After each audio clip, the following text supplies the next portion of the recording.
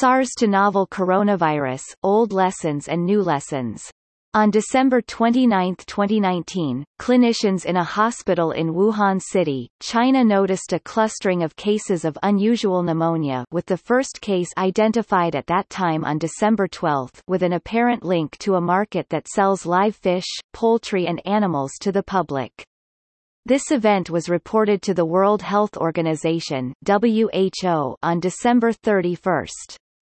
Within 4 weeks, by January 26, 2020, the causative organism had been identified as a novel coronavirus, the genome of the virus had been sequenced and published, reverse transcription polymerase chain reaction tests had been developed, the WHO R&D blueprint had been activated to accelerate diagnostics, therapeutics and vaccine development, and a candidate vaccine was ready for initial laboratory testing.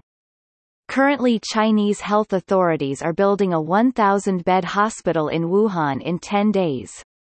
By January 26 also, almost 50 million people in Wuhan and neighboring cities had effectively been placed in quarantine, while the WHO had determined that the event should not yet be declared as a public health emergency of international concern (PHEIC) and had recommended no specific travel restrictions. The WHO have emphasized the importance of exit screening at ports in countries showing transmission of the novel coronavirus and have provided guidance for countries implementing entry screening at airports, while acknowledging that evidence for the effectiveness of entry screening is equivocal. The emergence of a significant respiratory illness linked to a novel coronavirus represents a test of the global capacity to detect and manage emerging disease threats. Its emergence in China adds an additional dimension in the light of previous experience with SARS.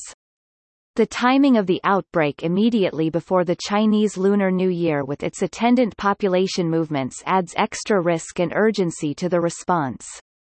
The rapid sharing of information in this outbreak and the speed of the coordinated response both in the country and internationally suggest that lessons have been learned from SARS that improve global capacity.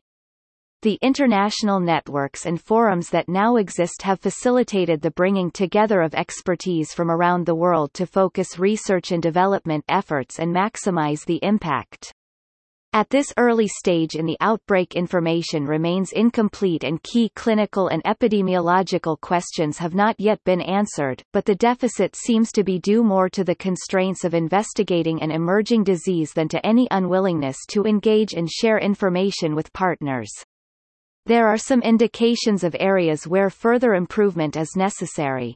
The global media response to the unfolding events has been relatively balanced and informed, but the nuances of the evolving situation have not been critically examined in partnership with the media, and as a result the public perception of the risk may be exaggerated, although it of course remains possible that the outbreak will develop in a way that matches up to the perceived risk. The lack of appreciation of the uncertainties in determining a meaningful case fatality rate and the significance of ascertainment bias at the beginning of an outbreak, along with the impact of aggressive case finding on case numbers, are examples of where understanding could be improved. This is always a challenging process when balancing the resources focused on analyzing the situation on the ground with resources directed at interpreting the information for journalists. But in SARS, the R0 was seen to decrease in response to information reaching the public and the public then adopting risk reduction actions, so accurate public risk communication is critical to success. It would be helpful to find a forum where this can be explored with the media community after the event. The increase in access to early information from diverse sources including media and social media adds an important dimension to identifying and tracking new events globally and is a key part of the overall epidemic intelligence system.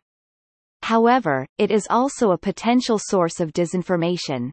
When, as has been seen in this outbreak, the volume of information coming in exceeds any capacity to collate and analyze it and to attempt to cross-reference and verify separate items, there is a risk that the information fuels speculation and media and public concern.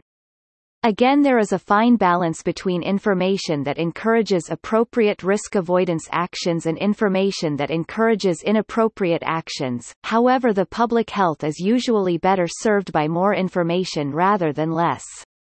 Published by B. McCloskey et al. February 2020 in Epidemiology and Infection.